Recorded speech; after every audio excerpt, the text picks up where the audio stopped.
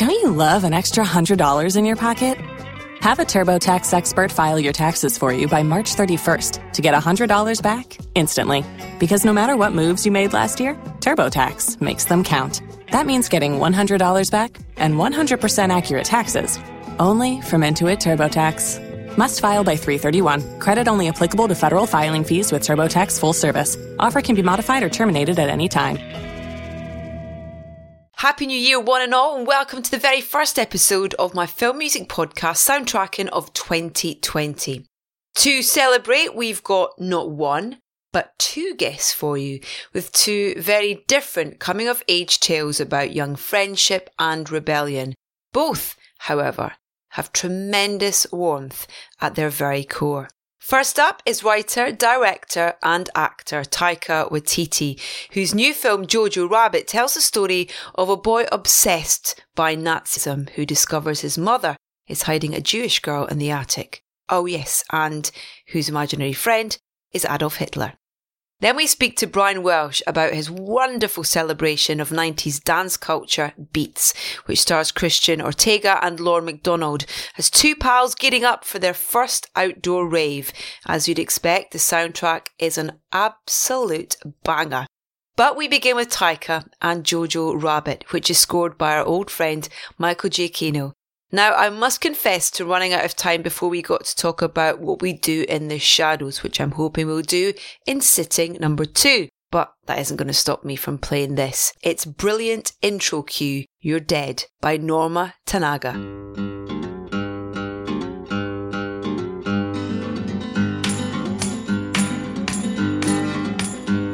Don't sing if you want to live long. They have no use for your song. You're dead, you're dead, you're dead, you're dead and out of this world. You'll never get a second chance. Plan all your moves in advance. Stay dead, stay dead, stay dead, stay dead and out of this world. Run fast, don't stand in the sun. There's too much work to be done. You're down, you're down, you're down, you're down and out of this world. Taika, it's a bloody privilege to have you on the podcast. Thank you so much for your time. My pleasure. Thank you for having me here. Happy New Year. Oh, people will be hearing this, you see, on the 1st of January, 2020. So, yeah. You've got a long time to edit this. So, that's how slow I am or how bad I am. There's so much I want to talk about, Jojo Rabbit being the new film, obviously, but if you don't mind, I want to go back and talk about your other films as well, because music has played a really important part, really differently and specifically for each of those projects. Yeah. But let's talk about Jojo. Congratulations. It's Thank great. you. It's really... Wonder what, when this comes out on the 1st of January, I wonder what other stuff will have happened. I wonder. You Father Christmas will have come. You could say congratulations on all the stuff that happened in December. Try that. Congratulations on all the nominees that you got in December, Taika. Oh, thank you very much. I don't know if they do that in December, but if they do, I'll take it. Because this film just delivers on so many levels in terms of, we've come to love your comedy and the way that you tell stories with the use of comedy, but there's a wonderful drama to this as well.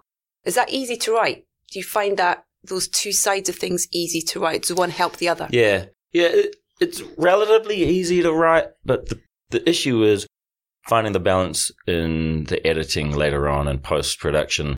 You watch the film and what you thought was like a perfect balance when you wrote the script will turn out to be too heavily weighted towards comedy or irreverence, and then then the audience will tell you, well, it seems like you're just sort of brushing over this issue, or like, or you don't care, or I don't care about the characters because there's just too many jokes. Or it might skew more towards the dramatic side, and then it just feels like every other film like this. And so it really is. And it's been the same with all of my films. It's just finding that balance. And that's why I often take quite a long time to edit the films, because I test them all again and again and again and try out different versions and mix things up. So this film took maybe 7 or 8 months to edit, which is it's longer than usual. Yeah. And you wrote it a long time ago as well, I wrote it in 2011. Wow. Yeah. And then I made 3 other movies in the time since writing it to shooting it. And do you think that experience between writing it and making it, did it change at all? Did the film that you wanted to make back then in 2011 change the film you actually made, do you think? The script hardly changed at all, but the person who made the film and wrote the script changed. And so I think I'd evolved where I think I became more mature. So I can't tell for sure, but I feel like the film I would have made in 2011, 2012 would have been I don't know if that's the right word, thinner. Yeah. It wouldn't maybe have had as many layers or had the texture that I think this film has. Yeah. And that comes from someone, turning 43 and then deciding to make this film, as opposed to someone still being in their 30s. Yeah. And probably needing a few more life lessons making the film. I love the way that you write for young people in your films. And I I'm still a baby. But that's almost because I've got 2 kids, 6 and 11, 2 boys, and the way they react to things is when you talk to them like a person. Mm-hmm. You don't talk to them like they're a kid. And I feel that that's how you write for the young people in your films, that you give them a real voice. Yeah. And so I wondered if that was kind of almost you pulling out you as a kid and putting them in those characters in a way. Yeah, I think you'll find a lot of the kids in my films, they speak a lot, like not in one of those sort of precocious, pretentious ways that sometimes in films, young people, you'll find young people speaking they seem overly mature. Yeah. It's more my kids think they're more mature, and they're not. Whereas I still do that as a grown up. I still pretend I know words that I don't know.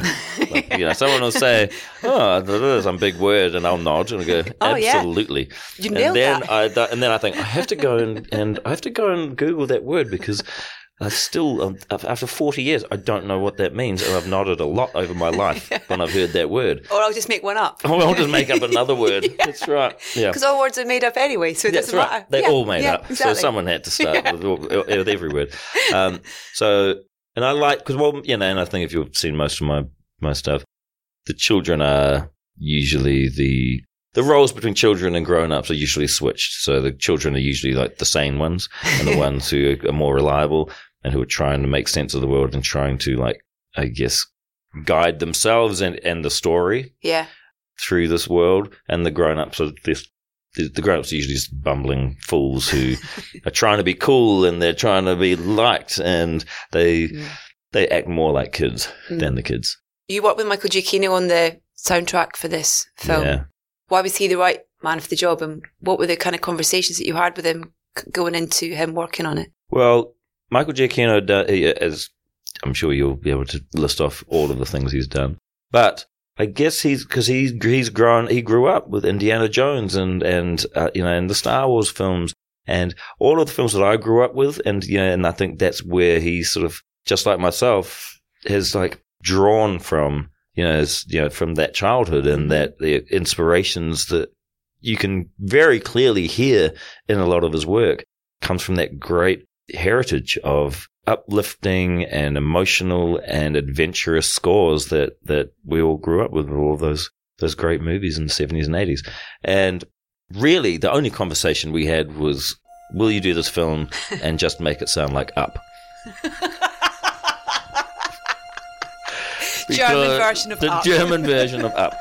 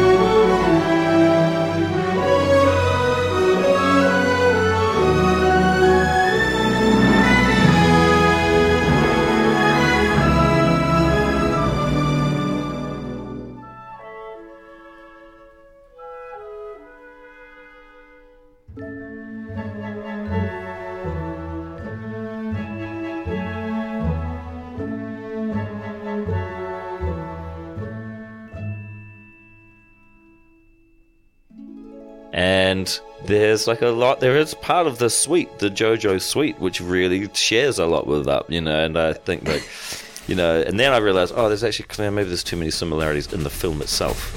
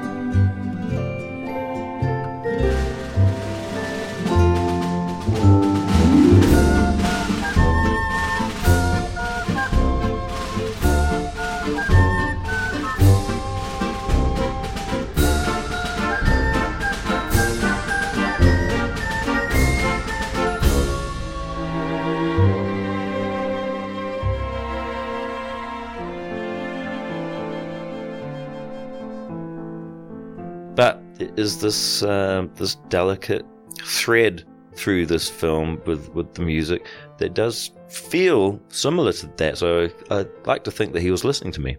I like that. Because I'd written down, one of the things I'd written down about the score was there's the kind of tension to it, but the music box element with sort of dark twists to it and kind of spooky strings that kind of come in as well, which is kind of like, that's right. Yeah, it's a really technical way of describing it. But yeah, that's how I describe stuff too. So it needs a bit more of the sort of the fiddly little la-di-di-da thing going through there. What instrument's that? You know the one that's like in all the other cool movies.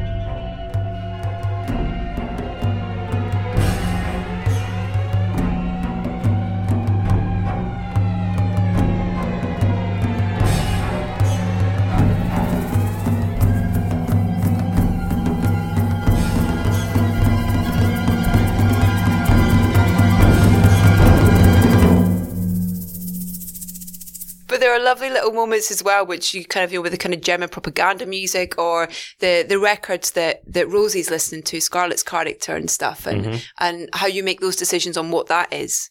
Yeah, I mean, a lot of those ones were in the edit, and that's just trial and error. Sometimes it's, the way that we'd played something on set for her to dance to, and the rhythm of how she's moving is just set to this one thing that we had no idea if we could get the rights to or not. And then I think it is the same song, actually. But, for a minute they were like, well, let's try some other stuff. And then it was really hard to find other music that had the same rhythm. And it just looked like she didn't know how to keep a beat. So that was hard. And then the needle drops were songs that had been in the script for many years. Like right from the very beginning, I'd written in the Tom Waits song.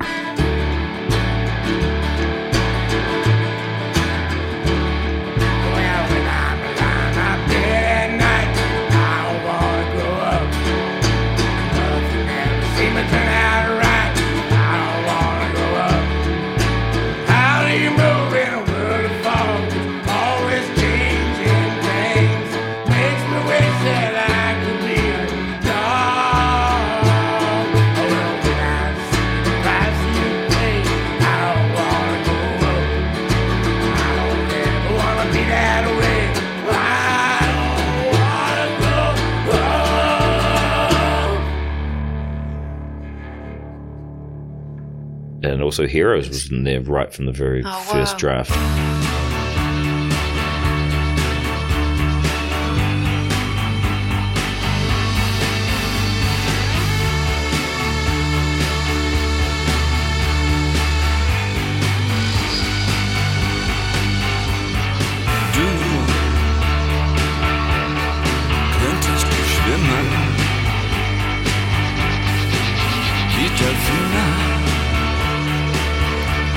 Delfine ist schön. Niemand gibt uns eine Chance, doch können wir sie dann für immer und immer. Und wir sind dann Helden für einen Tag. And also Arthur Lee and Love, that was in there from the beginning.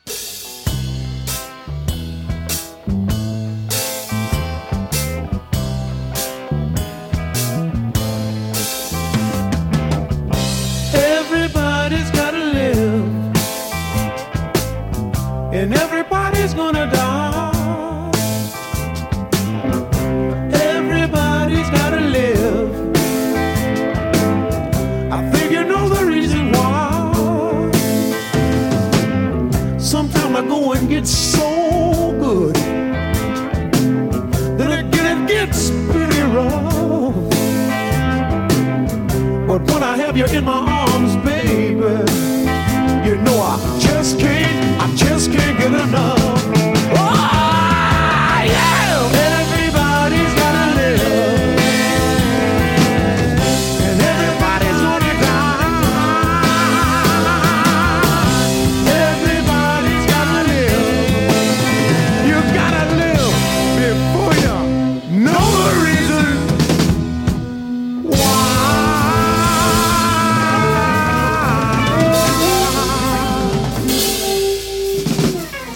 And it's quite rare to write those things into a script and actually get to have them. Like, yeah, everyone has like, I do it often. I dream and I say, and then we play this. And then we have Bowie and we have Tom White. And yeah. And then the music supervisor usually says, you are dreaming. And then we don't get it. So I was very lucky in that I got those tracks. The original opening track, I can't remember what it was supposed to be. It might have been a Nick Cave song. But then when I was shooting, I just remember like doing some research and watching all this Hitler Youth footage and stuff, and like from a lot of these rallies, these Nazi rallies, and just struck me how similar the footage of the crowds looked to Beatlemania, with these women crying and fainting and screaming and reaching out for Hitler, and it sort of struck me, oh wow, he was Germany's rock star. He was the biggest rock star in Europe, if not the world at the time. And what I mean, like, by rock star is just someone who's known. Someone didn't like him or hate him. Everyone knew who he was. And that's quite phenomenal. Yeah. For 1933. Yeah. To have this one personality who is idolized by 50 million people. Particularly as well when you think, when technology back there in terms of how word spreads about someone, not in the same way that it does now in terms of, in other parts of the world, the message about someone can get there in an instant, but this is kind of boggling to think. Yeah, and this travels, and there'll be some like small newsreels, but it wouldn't be the same as being able to be really informed.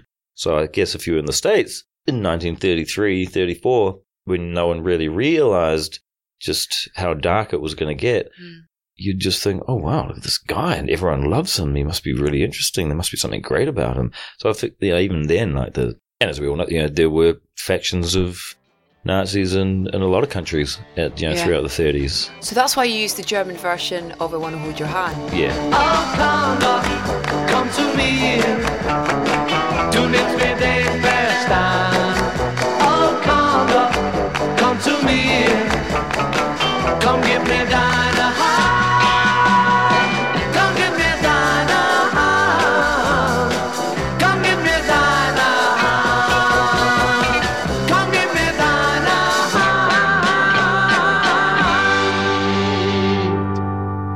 Hand. When you originally wrote the script, were you always going to play him? No. So look at me. Look at my hair. Perfect. Look at my face. Look at my skin color. No, that was never on my mind. So I had no real idea who would be playing that. And don't get me wrong, if you've seen my work, you know that I will find a way of crowbarring myself into a movie that I've made. So I don't know how. I don't even know if I thought I could even work out some sort of logical reason for me to be in the movie. Like, maybe if my character's from like Morocco or the Mediterranean accidentally fell out of a plane and landed in Germany, maybe then, I don't know.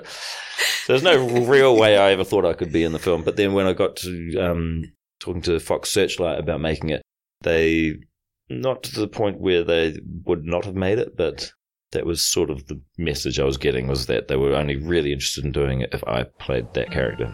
Poor Jojo. What's wrong, little man? Hi, Adolf. Want to tell me about that rabbit incident? What was all that about? They wanted me to kill it. I'm sorry. I couldn't. Don't worry about it. I couldn't care less. But now they call me a scared rabbit. Let them say whatever they want. People used to say a lot of nasty things about me. Oh, this guy's a lunatic. Oh, look at that psycho. He's going to get us all killed. I'll let you in on a little secret. The rabbit is no coward. The humble little bunny faces a dangerous world every day, hunting carrots for his family, for his country. My empire will be full of all animals. Lions, giraffes, zebras, rhinoceroses, octopuses, rhinoctopuses, even the mighty rabbit. Cigarette? Oh, no thanks, I don't smoke. Let me give you some really good advice. Be the rabbit. The humble bunny can outwit all of his enemies. He's brave and sneaky and strong. Be the rabbit. That's awesome, though. It's really great. Yeah. Well, I think that, I mean, those guys, maniacs, but also very smart from what, if you see the films that they make. And so I do trust their opinion. And they did make a good point in that if it was like a big A-list celebrity playing that Hitler part, it actually detracts from the main point of the film, which is like about the story of tolerance and understanding and love, between these two kids.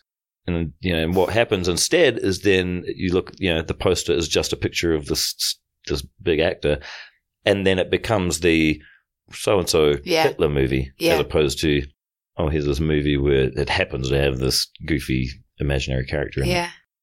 Yorkie's an amazing character. I love. I mean, you're just right. I mean, Ricky Baker, I think, has got to be one of my favourite film characters of all time. That's great. Fact. He's just, it was so great to watch that film again this week. It was just, it was extraordinary. Can we talk a little bit about Hunt for the Wilder People? Because the music in that it's so good, and there's a real beautiful mixture of score, but then needle drops, and you've got like Leonard Cohen in there, Nina Simone, and stuff like that. And is it Monica? Is that the name of the guys that did the score? So Monica, Lucas, Samuel, and Conrad. Yeah. So those guys. So Monica actually, under a different name, done the scores for all the films previous to that as well. Oh wow! So under the name, the Phoenix Foundation. Okay. So that's those guys. They just decided to change their name for that. I think they were trying to form a group that specifically only did composition and score. Yeah.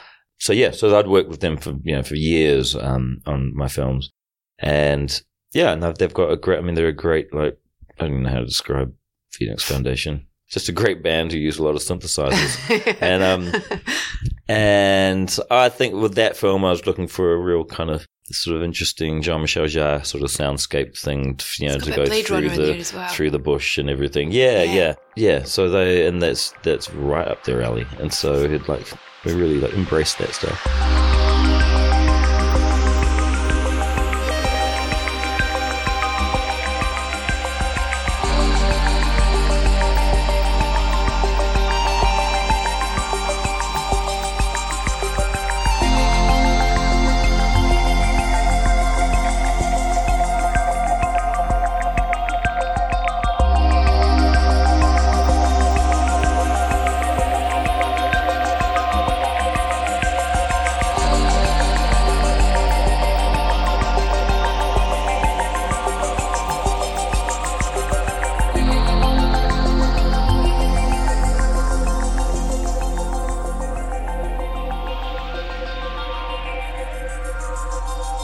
And then the other songs, like some of them were in there for a while, but other ones were found, like the Alessi Brothers. I'm not going to say Freebird because that is a completely different song. I can't remember which one it is now. Seabird. Yes. There you go. Seabird Fly Home. So, and that was just a discovery from the editor, this guy Tom Eagles, who's really great at finding music. He's got like lots of drives of all the old, like strange things that are either unknown or haven't been known for a long time. And he happened to be trawling through and just found that song, and we put it in. It was just so great. There's a road I know I must go, even though I tell myself that road is closed. Listen, lonely seabird, you've been away from land too long, oh, too long. I don't listen to the news no more. Like an unwound clock, I just don't seem to care. This world isn't big enough to keep me away from you, oh, from you. Seabird, seabird, fly home. Seabird, seabird, fly home. Like a lonely seabird, you've been away from land too long, oh, too long. Suddenly you're with me, turning you're not there. Like a ghost you haunt me, you find warmth in a one-night bed. So yeah, I really love all those discoveries that you make in film, where you realize, oh, this here could be a thing. Like, and when we were making Thor, for a long time, we had all this William Onyebo stuff in there, which is so weird to have like in a film set in outer space with a space Viking, but he was in there and everyone loved it, Viking, and then it just sort of like, just as things evolve, you sort of realize, it doesn't make much sense anymore. and Mother's Bow had done such a great job of like creating all these other pieces that just so happen we decided to stick with him.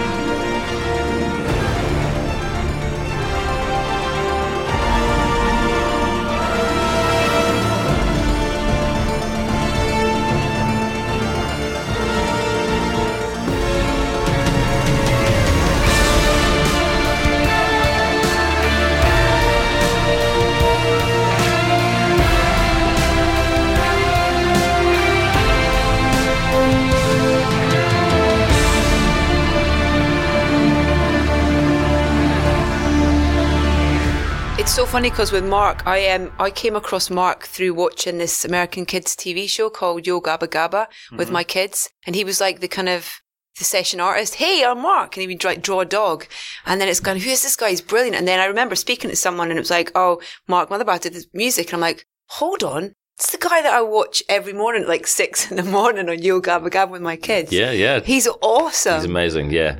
And he has a studio in LA, which is like this big circular studio, which is like a UFO. And you sort of walk through there and he'll be, it's just full of old vintage wooden synths and strange contraptions and instruments. And it's just, he's a real artist, and it's quite inspiring to go and visit him in his space.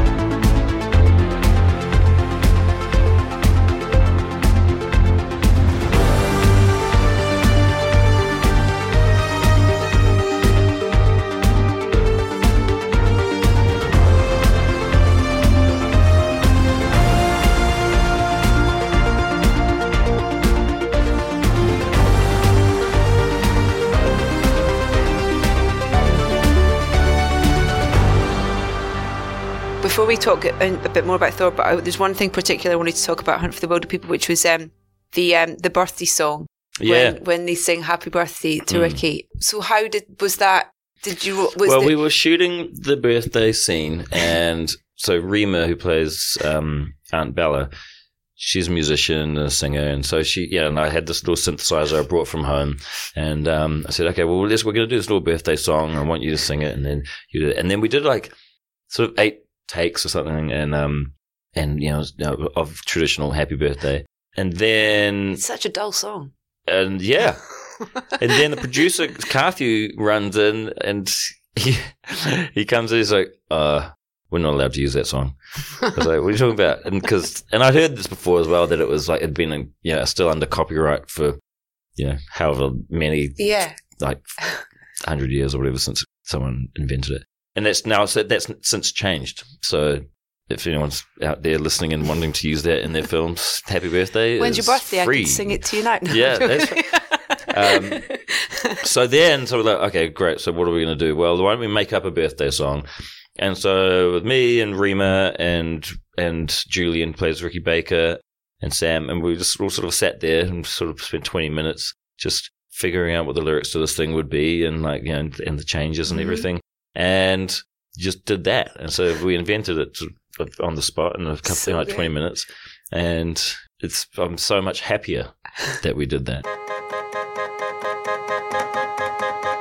Ricky Baker, now you are 13 years old. You are a teenager and you're as good as gold. Ricky Baker, Ricky Baker, happy birthday. Once rejected, now accepted by me and Hector. We're a trifecta. Ricky Baker, Ricky Baker, Ricky Baker, Ricky Baker, Ricky Baker, Ricky Baker, Ricky Baker.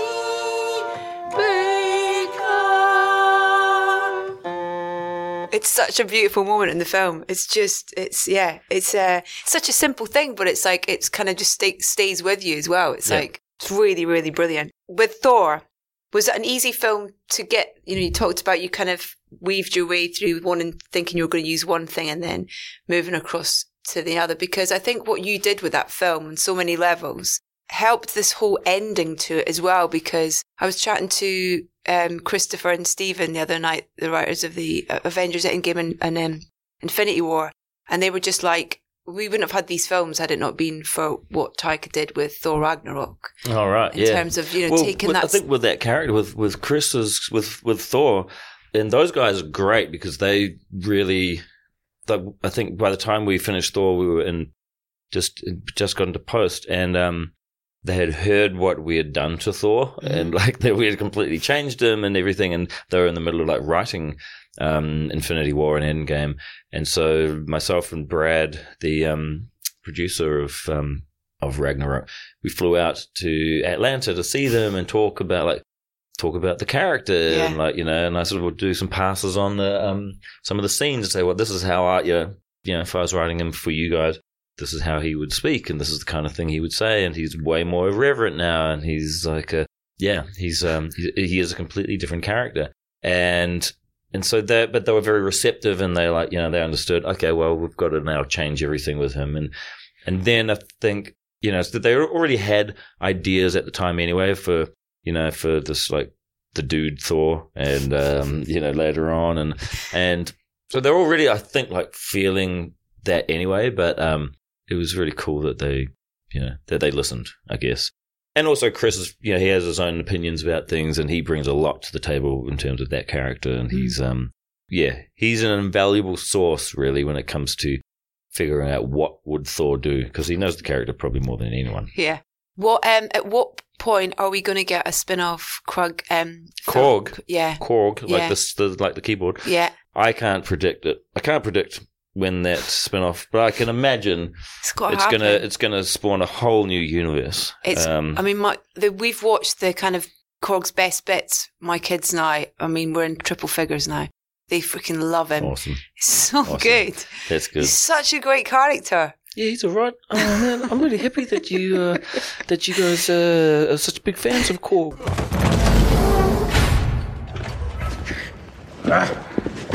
Hey, take it easy, man. Over here, there's a pile of rocks waving at you. Here. Yeah, I'm actually a thing. I'm a being. Allow me to introduce myself. My name is Korg. I'm kind of like the leader in here. I'm made of rocks, as you can see, but don't let that intimidate you. You don't need to be afraid unless you're made of scissors. Just a little rock, paper, scissor joke for you. This is my very good friend over here, Meek. He's an insect and has knives for hands. You're a Cronin, aren't you? That I am. How'd you end up in here? Oh, well, I tried to start a revolution but didn't print enough pamphlets, so hardly anyone turned up, except for my mum and her boyfriend, who I hate. As punishment, I was forced to be in here and become a gladiator. Bit of a promotional disaster, that one. But I'm actually organising another revolution. I don't know if you'd be interested in something like that. Do you reckon you'd be interested? For the end of the film, you know, in terms of like, that's what I think's brilliant, is the way that you just, I don't know, you kind of almost reminded the whole Marvel lot to not take themselves too seriously, of that kind of, you know, that ending of going, oh, it's all right, guys, you know, the foundations, and then, you know, then it's like, oh, but it's like to have the balls to do that. Yeah, no, those foundations are gone, sorry. Yeah. Well, that's also a testament to Kevin Feige, who's, you know, like he's got a very, very receptive mind. He just, you know, he's always looking for something different, something that feels like it's a thing he hasn't seen before. And so all that stuff I was just doing on set just to screw around, really, was like, because I knew my character was CG, they could just shut me up at any time. So like I was just standing there just like staring out the window with everyone just talking and just saying, yep, no, we can always, you know, rebuild this place, and it's going to be a haven for all creatures from all around the universe. And then, but so there was never an intention, for that to be in the film, but also even for my accent to be in the film. Really? No, there was just like, I was like, okay, well, I'm going to do this, and I guess we'll figure it out later in post, like how he really sounds. And then, but Kevin was like, okay, I love that. It's genius. Let's just keep it in. It's genius. I thought he was nuts, but like I was really happy he did. Yeah. And the marriage as well of the way that film was kind of, you know, before it was released with the use of that, the Immigrant Song and Led Zeppelin as well. Talk about a brilliant marriage of everything. It was just kind of like, just hit you like a ton of bricks. It's so great. It's bombastic and it's really unapologetic as well. I love that they let me do a lot of that stuff, because it's actually very Thor. If you read the comics, it's in your face, and like there's just constantly just new weird elements that don't really have any business being in a film or in a comic, but just somehow altogether they do make sense. Like if you think about, you know, the poster or all the elements in Thor, it's a woman with antlers fighting a space Viking. There also happens to be a giant wolf and a zombie army and a giant green muscly guy and a drunk woman who used to be in a full female army and a guy made of rocks and an insect person and also Jeff Goldblum, and then lots of really bright spaceships and basically and a hammer. And a hammer. So basically it's it's like asking a bunch of 6-year-olds, what would you like in a movie? And then just saying yes to everything. And we wouldn't want it any other way. Thanks for your time. It's a real pleasure to get to chat to you. And, my pleasure. And I look forward to what's next as well. Thanks, Taika. Thank you so much. Oh, thank you so much. Yeah, nice to meet you. I'll see you. Bye.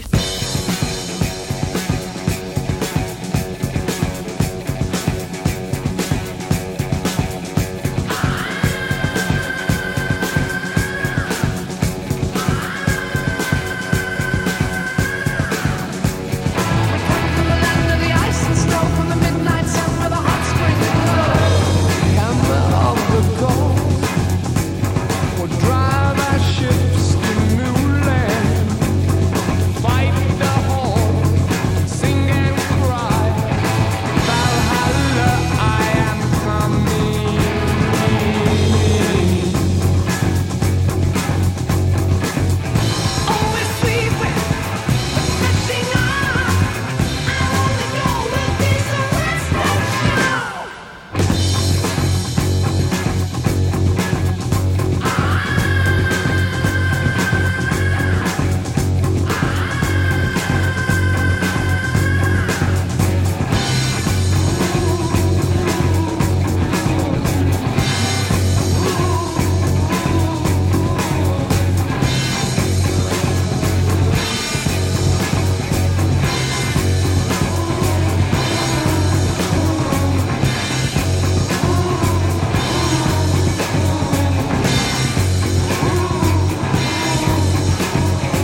From the soundtrack to Thor Ragnarok, that is, of course, Immigrant Song by Led Zeppelin, rounding off the first part of this bumper New Year's soundtracking with Taika Waititi. Jojo Rabbit is on general release now, and I thoroughly recommend it. Next up, something for the ravers, as I talk to Brian Welsh about his joyous indie homage to 90s dance music culture, Beats, which is available on Homent's formats now. Set in 1994 in Scotland against the backdrop of the Criminal Justice and Public Order Act, tells the story of best friends Jono and Spanner as they get ready to party. Scored by the golden filter duo of Penelope Traps and Stephen Hindman, Beats also features numerous classic anthems from the era, including Song of Life by Leftfield.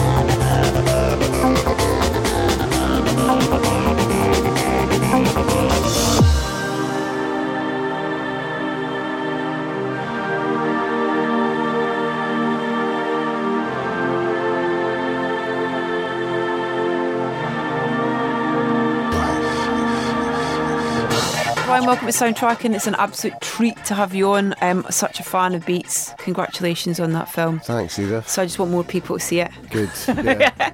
I know that it's sort of based on Kieran's play, that you co-wrote the screenplay with him on that. Yeah. What was it about the story and about these characters that you connected with, I guess, or just wanted to kind of take that journey on further? Sure. Well, I grew up in the 90s in Scotland, and rave parties and techno parties were definitely part of my coming of age, if you like, and I've been trying to develop a script set in that world for a while, and failing. And then a friend of mine says, "Oh, you need to go along and see this young man's play that's happening at the Bush Theatre in London."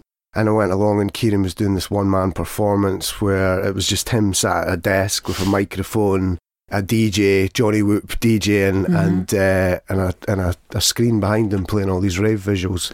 And it was just a hugely intoxicating and moving experience. And I just kind of fell in love with Kieran that night and asked him if he wanted to be my pal and develop the play into a screenplay.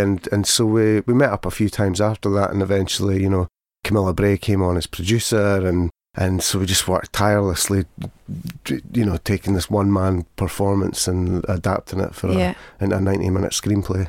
What do you think it is about that music scene in that particular era that has this kind of connection? Like, you say you watch this, and I imagine that a lot of the connection you had that night was that was the music and the way that you. I mean, tell me, is it? Bringing back memories or feelings or all that kind of stuff? I think it's just that thing of like young people gathering en masse together and there being this communal energy in the room, and that being something that's really, really powerful and transformative. And the story takes place in 1994 when you've had years of Tory government and this sort of isolationism built in conservative values, but then you have this subculture that's railing against those values, and young people gathering en masse to this crazy repetitive music and dancing tribally, and it wasn't necessarily initially a political movement, but there's something sort of inherently political in that, and that felt key to me. It was something Kieran really nailed in the play, was setting that story of Jono and Spanner in that context. Yeah, it's because the way the film opens with the 94, the Criminal Justice Act, and it's like that. Oh yeah, you get a sense already of kind of you're with them. Yeah. Do you know what I mean? You kind of feel like I'm on your side. Yeah. Well, there's the figures of authority trying to kind of. Stop them having fun. Like, yeah, totally. Your cast in this, I mean, there's so much to talk about the film. We'll get onto the music in a second, but Christian and Lorn taking on these two brilliant characters and this kind of wonderful thing that coming from a wee fishing village in Scotland kind of thing, those relationships that you form and those different paths that you kind of take for different reasons and things are it's such a beautiful friendship story. Yes. In terms of these lads who kind of just love each other, but the pulls of what's taken them in different kind of routes and stuff as well. Was it easy to find your Spanner and Jono? Oh man, we must have seen every kid in Scotland that wanted to act, to be honest. It was like we really, really did. We spent a long time in casting, and Lorn came in quite early on and read for Jono initially. And he came back a few times, and I thought, you know what, he might be. He's quite a big. He's got this sort of gangly humour about him, and so we asked him to come back and read for Spanner, and we knew then, we've nailed that. Yeah. The challenge then was trying to find his buddy, his best pal, and coincidentally, Lorn and Christian studied together, and they're best mates in real life. And Christian was away at that time; he was doing a play in Texas, and and so it was literally about a week before we were going to shoot. We're pulling our hair out by this point, and he says, "Oh, my mate Christian's coming back for Texas soon. Do you want to get him into the room?" And he came in, and then immediately that chemistry that we were hoping to spend weeks in rehearsal developing was just instantly there, and that was obviously a gift to us. The summer's going to go off. Me and you, right? The Criminal Justice and Public Order Bill, you heard about this? They want to make it illegal to have gatherings around music wholly or predominantly characterised by the emission of a succession of repetitive beats. See this one? Aye, mate, aye. Do you like it? It's bouncing, man. Turn it up. Everybody is in the place! Everybody is in the place! Everybody is in the place! Who are you speaking to? Nobody. Hello, Colin. It's about Jono. He won't be coming in today. He's dead. Aye, we're all pure gutted, like. I'll pass that on. They want us to get in line, but we won't. They want us to be afraid of each other, but we're not. That boy dragged you down. Just you try and stop it all.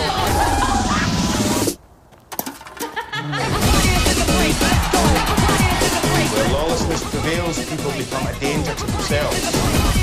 These are really proper best pals, aren't they? I'll see you on the other side then, mate.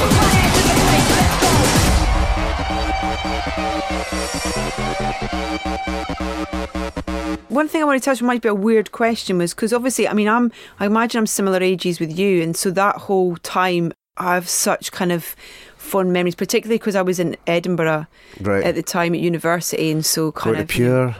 Oh my God, yeah, Cabaret Voltaire, City Caf, and all that kind of stuff. Do you know what I mean? Sure. So it's like I remember as well there being some kind of brilliant rave down on the beach down somewhere where you could see the Fourth Road, but you're in between the two bridges just down on the beach. It was amazing.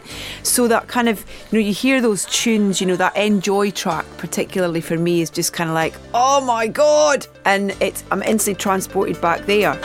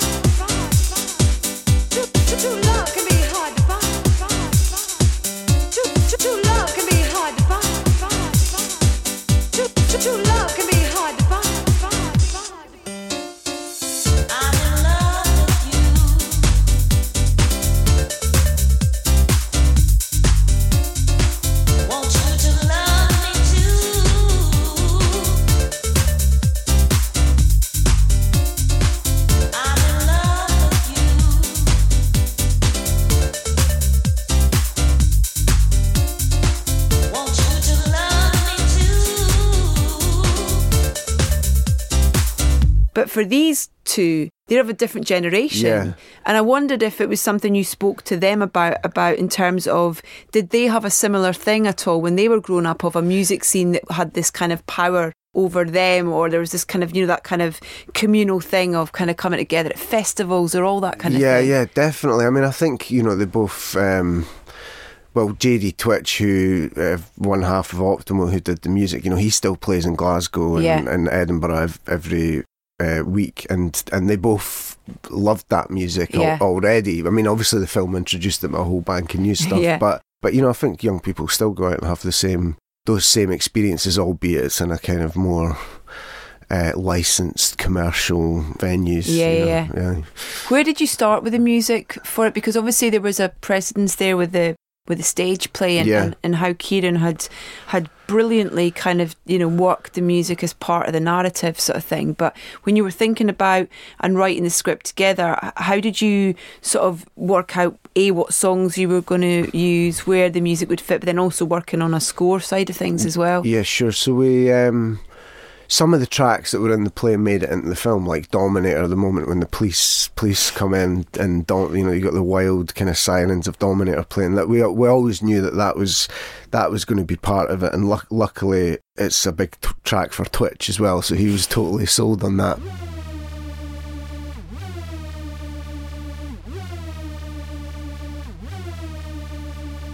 Wanna kiss myself.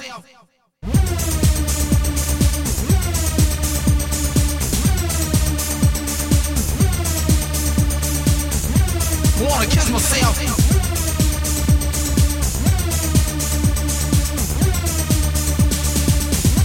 Wanna kiss myself.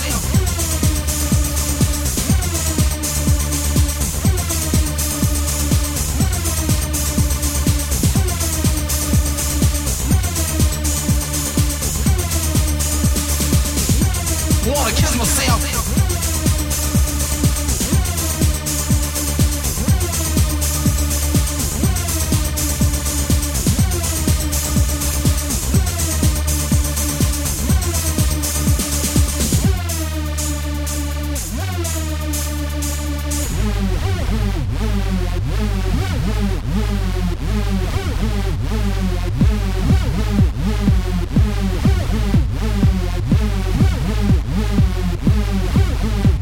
I'm bigger and bolder and rougher and tougher. In other words, sucker, there is no other.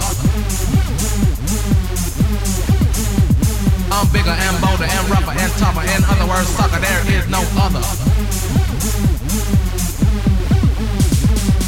But in terms of the process with Twitch, I had a whole bank of archive material from back in the day. There was a crew called Desert Storm who used to put on free parties, and they used to film the parties so that if the police showed up, they would say, "Oh, we're making a music video." That was kind of the excuse. Amazing. And so we had all of this stuff, and so I made this like 90-minute cut, which had something of the kind of shape of the film in terms of its energy, and then Twitch did some like live jams to that, and so a lot of the music from there became embedded in the script, and then we also did an animatic of the film and really honed in on the tracks that we wanted to use. So when it came to shooting the rave, we had quite a lot of those. So you had to have that organised in advance then, I imagine. Yeah, and we also wanted to record the music in the space live, so when you watch it, it's not all like post-synced, it's all like actually recorded in the space, so you've got the textures of the crowd and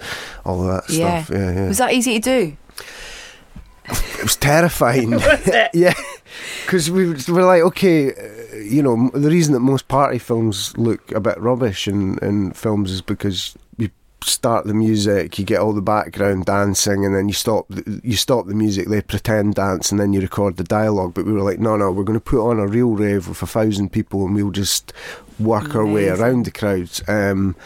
And it is a risk, because you want everyone to come in 90s clothes, you want the dancing to be like authentically 90s, and we're just really, we had such a great crew that we were really lucky that it all came together. But we blew most of the budget on that night, so if it hadn't worked, the best party in the world. And if it hadn't it's worked, like having the rap party before you've even started filming. Exactly. The police even showed up at the end. Did to try they? and shut us down? That's hilarious. But you had the cameras, so you were like, we're not filming a music video, we're filming a film. That's amazing. But what about in terms of like kind of, you had to kind of almost, I guess, sort of put a stamp on those tracks that you were going to use within that environment and stuff. Was it easy to get all that clearance and all that kind of stuff as well? Because that's a whole other world, isn't it? Well, I need to give a big shout out to Phil Canning, who worked tirelessly going around parties and schmoozing people, and very luckily the Prodigy came on board right at the beginning, for something that was reasonable and we could do for a small indie film, and then after that it was much easier to then go to whoever it was, Richie Houghton or Carl Craig, and say, the Prodigy are in. A couple of people have had that similar thing. We spoke to this brilliant first-time film director, and she'd, I think it was REM, she'd managed to get. Wow. And then it was I'll tell you what, it was Sam Taylor Johnson, right, with her Million Little Pieces, and she managed to get Smashing Pumpkins, because they liked the script and they loved the book. And then it was like, if you've got Smashing Pumpkins, then it's like, come on, they've done it that. You can't sort of start charging. It's also about having someone manage to get those, have that relationship and get there, and that's what Phil was really good at. Yeah, the Prodigy were such an important part of that whole scene anyway. Do you know what I mean? So you kind of, it's like they're almost a character within it, aren't they? In terms of like, they were so sort of present at that time.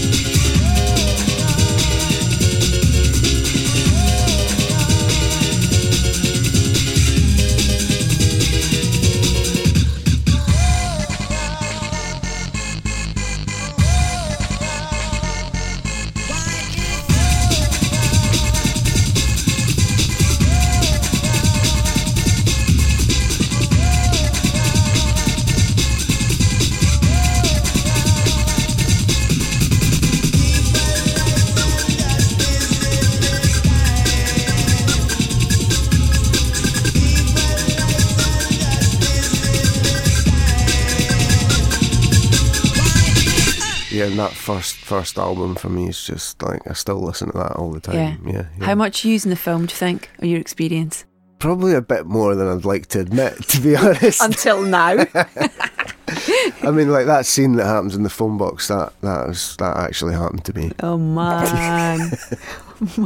Right. That's a lovely thing to document, though. Do you know what I mean? It's like, and I think that's where there's so much heart in this film.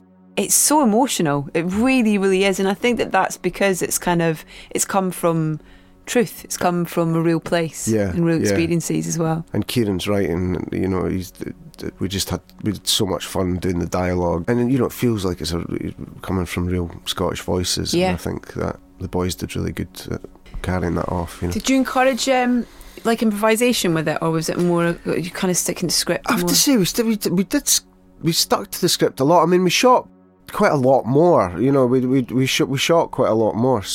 But yeah, we were you know, in rehearsals we were doing a lot of improvisation, but we kept coming back to the script, and I think that's, you know, testament to sort of the hard work that Kieran and I put into it. You know? Yeah. Mm-hmm.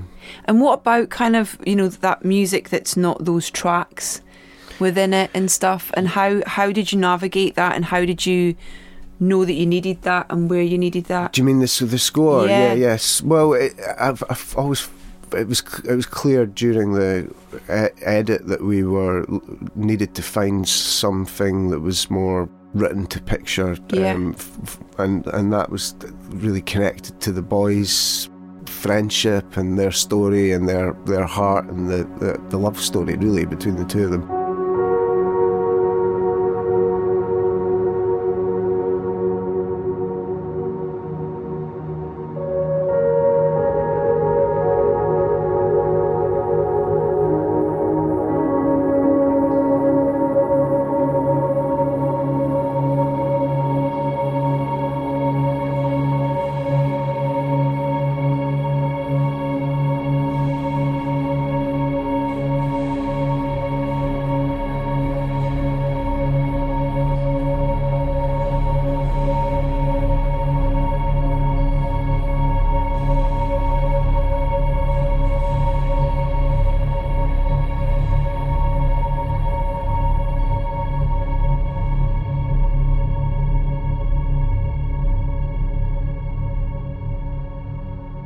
And so we worked with the Golden Filter, who Keith suggested he'd worked with them a bit, Penelope and Stephen, and they just captured something really subtle but nuanced and quite beautiful, I think. And it was you know, a combination of using some of those sounds that you associate and instrumentation that you associate with techno music, but also with you know, piano and a bit more emotion, I think. Yeah.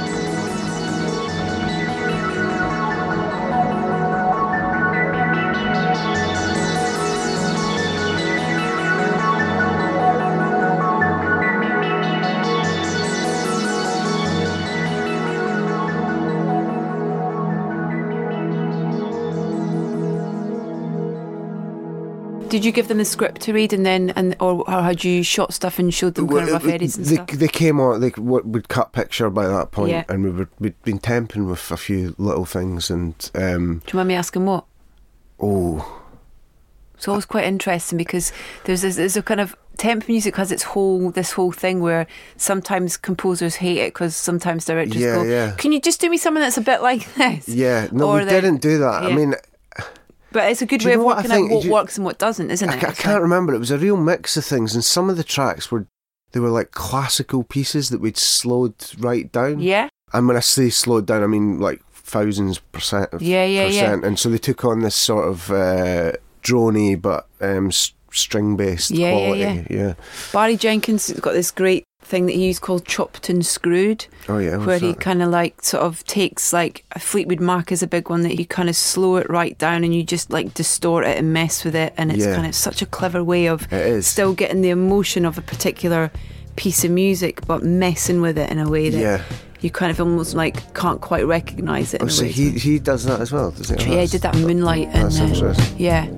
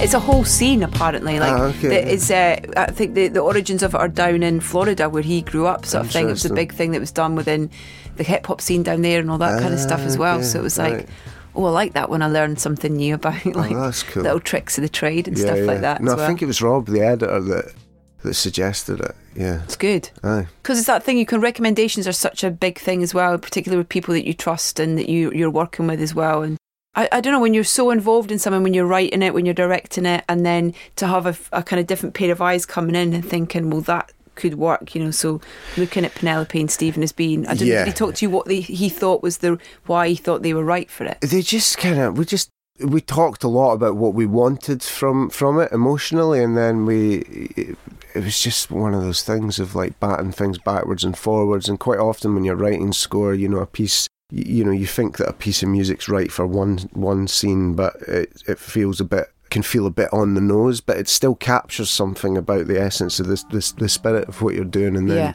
you know, you move that to the first act instead of the third act, and it's like, oh, bang, then that works. So it's always an organic thing, particularly in the edit.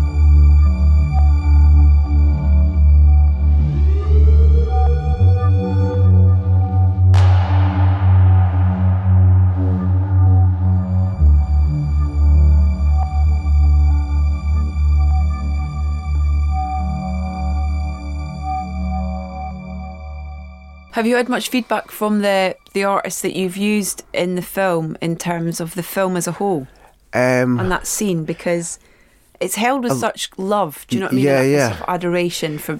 A little bit. I mean, we heard that Liam from The Prodigy liked the film, so that was nice. That was pretty cool. And not that you're making it for the artist in the film, but because it's such a big part of the story. I mean, it meant a lot to me to know that they felt, because that they felt that we'd done something truthful and honest, and that captured it. There's a whole kind of...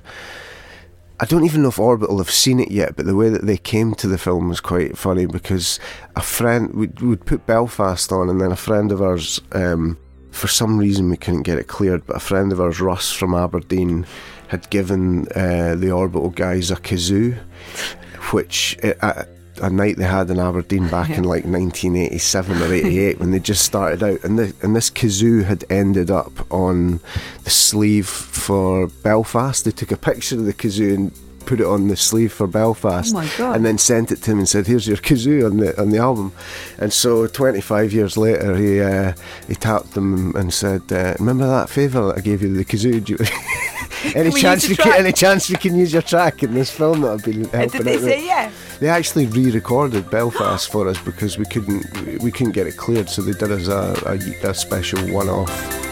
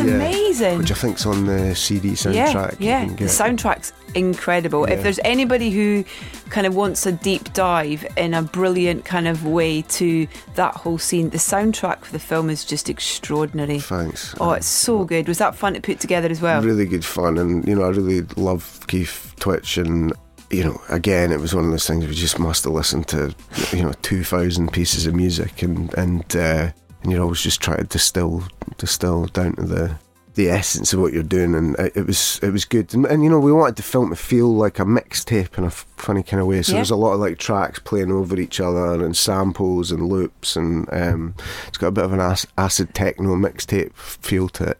It's so good. Reminds me of what we used to when I used to work at the St Stephen Street bar in Edinburgh, when we'd be in on a Sunday morning, probably coming straight to work, and putting like almost having continuing the sort of night out before everybody came in, sort of getting the table set up. That's what I was listening to. Exactly that. What's next? Do you know? I'm working with Camilla and Kieran. We're developing a couple of treatments at the moment, so try to write something that's hopefully will get made. And hopefully come January we'll have 3 treatments really, and that's exciting. Then we'll make a decision which one we're going to take to script stage. Yeah. So, aye. How is Black Mirror as well? Because we've had quite a few people on who've worked on kind Black of Mirror. Yeah. What was that experience like? God, it's so long ago now. But I was I did the very first season. Wow. Yeah. So when it was still at Channel 4. Yeah. And I was just out of film school, and it was like, bloody hell, that's an amazing thing to get straight out of film. I mean, it wasn't what it is now, but what it did back then is why it became what it is now. Yeah, totally. I mean, and it felt like we were doing some, it was quite early on and prophetic in so many ways when you think of...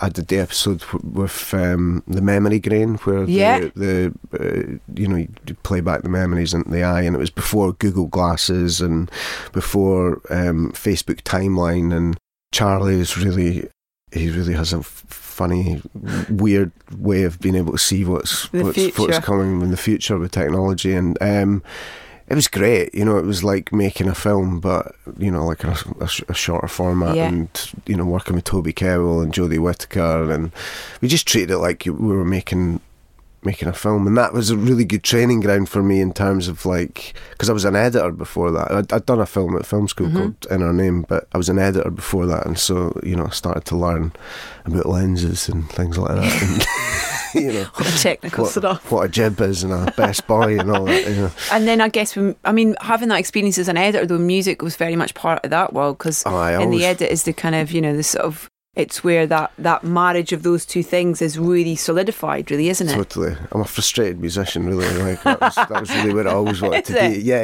And then editing, I guess, a lot of the principles of like mixing music just dovetail perfectly with cutting picture and sound. Amazing.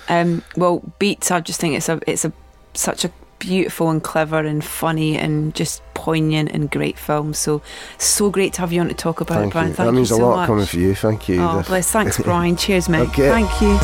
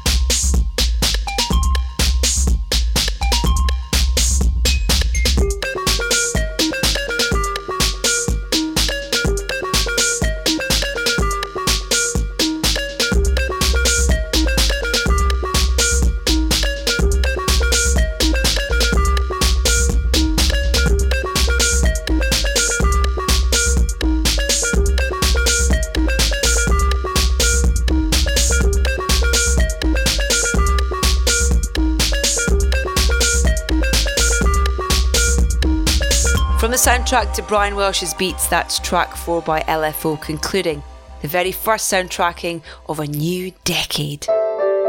My huge thanks to Brian and Taika Waititi for taking the time to talk to us. That's a lot of tease. Jojo Rabbit is in cinemas now, with Beats available to stream through various channels at your leisure. We also wanted to say a special thanks to Penelope and Stephen from The Golden Filter, who sent us their as yet unreleased cues from the score to Beats, without which, well, we'd have been in a bit of a pickle. Head to edithbowman.com or your preferred podcast provider to catch up with all of our previous episodes, and please do subscribe whilst you're there. Keep up with the latest news by following us on Facebook, Instagram and Twitter. We are at Soundtracking UK. Next up, thoroughly excited to bring you my chat with the wonderful Sam Mendes. I very much look forward to the pleasure of your company then.